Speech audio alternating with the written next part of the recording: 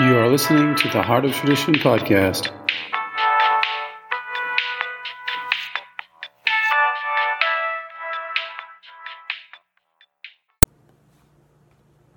Okay, the topic of today is prostate cancer.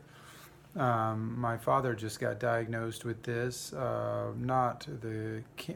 guess they have detected a small enough of a possible tumor that they know that they can do a slight radiation, local radiation, without having to go through chemotherapy or anything else. So I'm happy for that.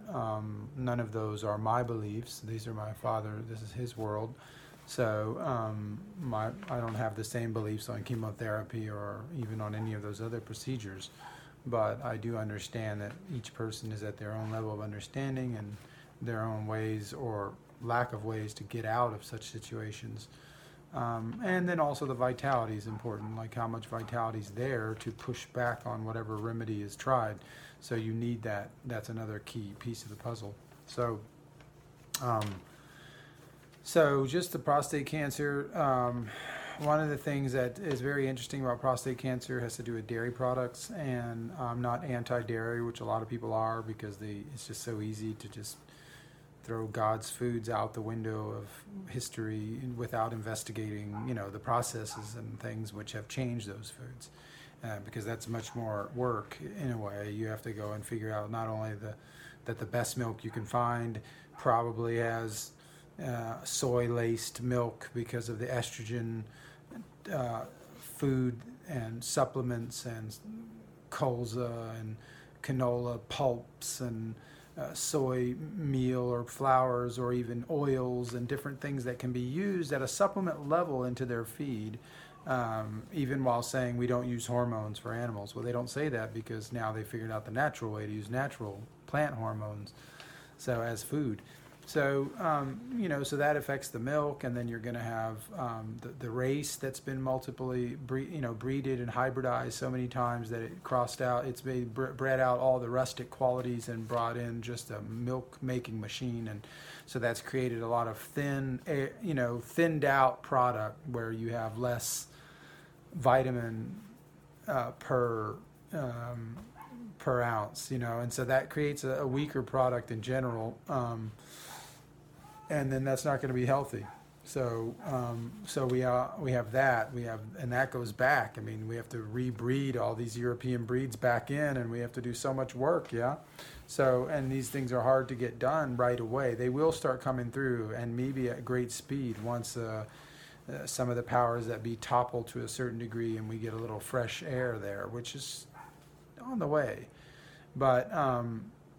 So the milk problem, and then low iodine milk, which is pretty much everywhere, and we need more iodine the more that there's toxins in our environment. So it's like we need more and we've got less, and so we've got less than we had before and we need more than we had before.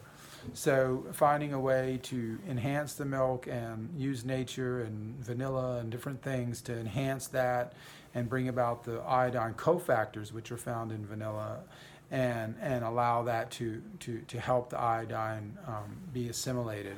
And that's the key. Iodine is all about assimilation. So it's not really about where you find it. It's like, how are we going to assimilate it? And so animal and active forms such as raw milk from like Jersey cow or from healthy A2, which is what they call that, A2 cattle.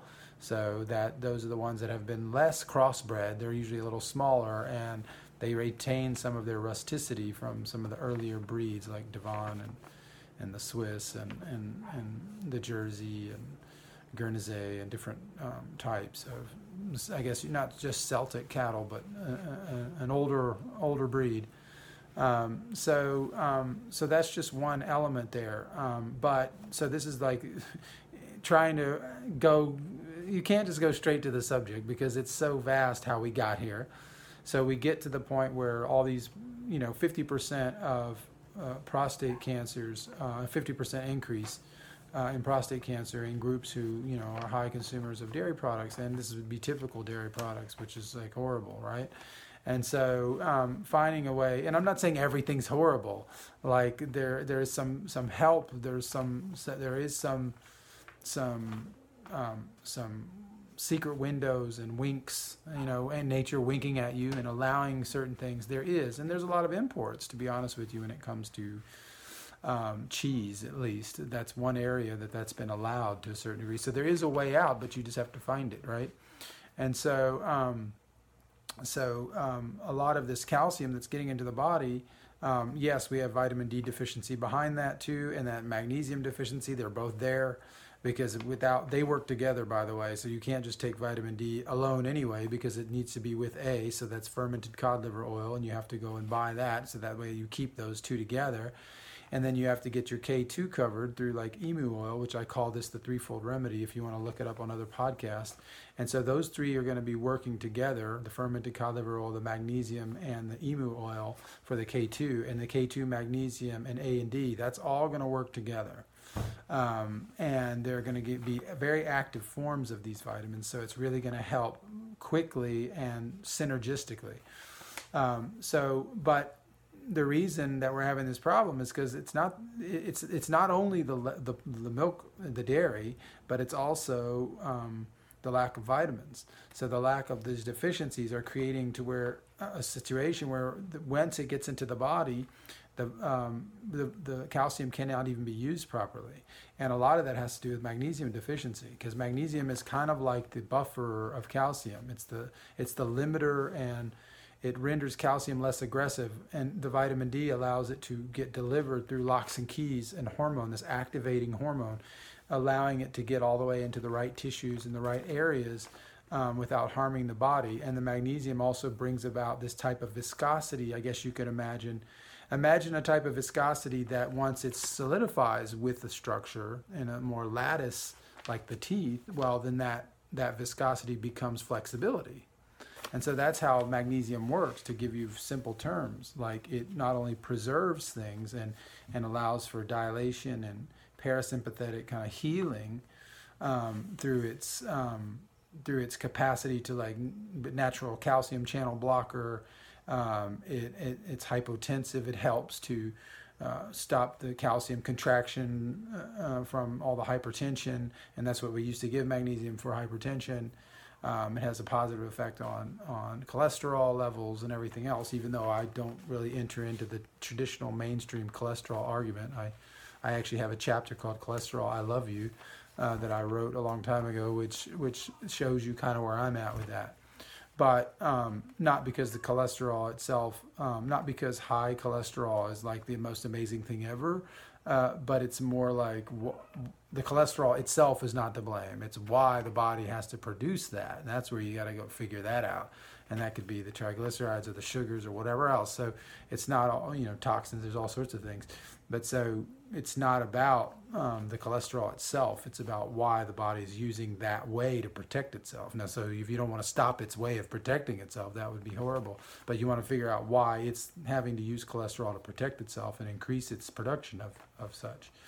So that's a different way of looking at the cholesterol. But anyway, the prostate cancer can be bettered not only through the K2. The K2 is magical for prostate cancer, and I recommend people to not only, it's like an oil, it's like a sipping oil. You can take teaspoons of it, you can put it in the fridge so it's harder, like butter or something, and you can take it there, like 2 or 3 teaspoons, and you take this every day if you're going through prostate problems, or even preventative, etc.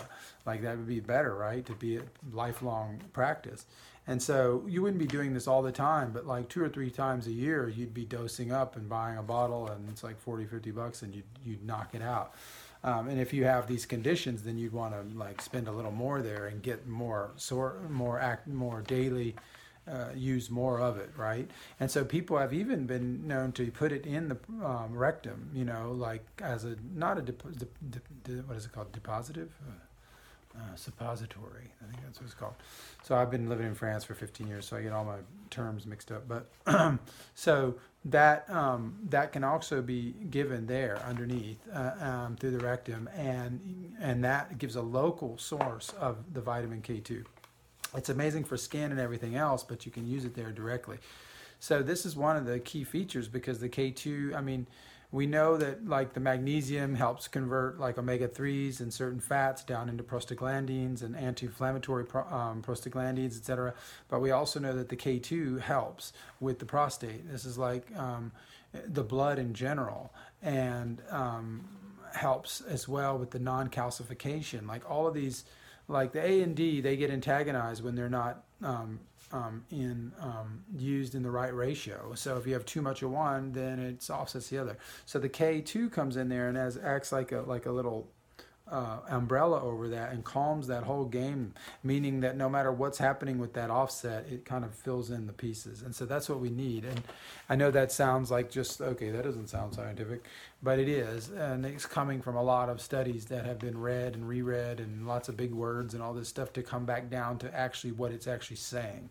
And so this is what my gift is to people, if I can, is to try to simplify some of these things down to a more not mechanical / alchemical, I don't know, there's some sort of level of understanding the mineral itself or the thing itself and how it moves in the body and what it does, and it gives you a better picture of how to use it. So I think it's more liberating to a certain degree than being lost in a million studies and trying to figure everything out. Because you can have a million studies that are all going the wrong direction on their final result, but within that study you can find very interesting information if you're trying to, take things another way, which may be more healthy for people and not just to promote some sort of patented molecule or whatever. And this is all natural in a way. This is naturopathy pure, I guess you could say. So, so the prostate really is destroyed by this calcination and by the calcium that ends up destroying it. It ends up like rigidifying the structures. And so we need the magnesium to be in there to calm that process. And then we need the K2 to be in there to deliver that, those special types of fats and that special type of, the K2 is a special type of fat and a high quality of fat, which helps the prostate. And so we need that, like it's almost like the master hormone. The master hormone is cholesterol, and that feeds down into all the sex hormones like testosterone and estrogen and everything else. And so this K2 acts as like a master material which the body can use to create the right cholesterol and the right hormones. And to fight the fake hormones that we're fighting all the time in the water, the air, the plastic, the so many things we bring in, from medications to vaccines to antibiotics and all these things. Like, there's like a estrogen capacity, or estrogen mimickers are all over in the environment, from pesticides on down to everything else, the pill and the water supply, and just there's tons of things that estrogenize, and these empty fats without much vitamin content within the fat. These are all estrogen mimickers and bringing about more estrogens into the body. And so this is going to also cause the problems for the prostate. So this masculine, testosterone centric system, which has been thwarted to a certain degree. So you need this master molecule to create the right cholesterol and the right type of hormone there, and deliver that hormone and start pulling down that inflammation and getting that down, not only through the magnesium and not only through vitamin D, which we talked about in the threefold remedy if you want to look that up, but also through the K2. And K2 is the big missing piece. It's the missing piece. It's like, the French understood the K2 mystery because they have it in foie gras, which is like one of the reasons why they're stopping foie gras around the States. They say it's animal cruelty, but I don't believe so. I think they know that the vitamin is in there, and it's the only way that we can get it in a modern society, with the exception of a few little areas and supplements. So at a high enough concentration to be therapeutic. And so we have to safeguard the places and ways in which we can find it. If you can find goose foie gras and order it online from France in a can, and take that, then you won't need to take this stuff, and it will be more expensive, of course, but it will be worth it too, in so far as what it can do. It's kind of like they call them aphrodisiacs and all these things in France, but what does that mean, aphrodisiac? I mean, it just means it stimulates the life forces, and it's healthy to a certain degree. If something has that power, that libido power and that kind of power there, then it has a power in general. So, I mean, especially in this type of case of like, we're not just taking some sort of like, stimulant that's just trying to stimulate the system. This is more like, vitamins are not stimulants, so at that level, they're much more, they can be powerful, but they're not like, just trying to wear out the use or whatever of a tissue or an area. So that's what I would recommend on prostate, is to get that covered. That's a basic thing. It's very simple. The cod liver oil, the magnesium transdermal every day, and then hit the K2 internally and for the prostate below. And this can be powerful. Walkabout brand, you can find emu oil. That's the brand I use, and it's a non-refined, and they're the best. And share this with your friends, and remember the foie gras also works there too. And so that's another way you can pull this off too. I've seen you can order frozen foie gras from America, I think, in these little packs, and you just open them up and eat them with a little honey direct. You don't have to cook them straight out of the freezer. You can just let them thaw for about 10 minutes and throw some honey on there and eat these like once every couple of days if you're having this issue, and just order these. Or you can cut that lobe or whatever it is into those little packs and do that yourself. But so there's a way to turn this food into medicine, but we have to know how to do it, and no one's going to tell a lot of people that because they may not have that background. So anyway, trying to do what I can, and so take care of yourself, and don't get the fake stuff. Always get the right stuff from theheartoftradition.com. That's the website behind.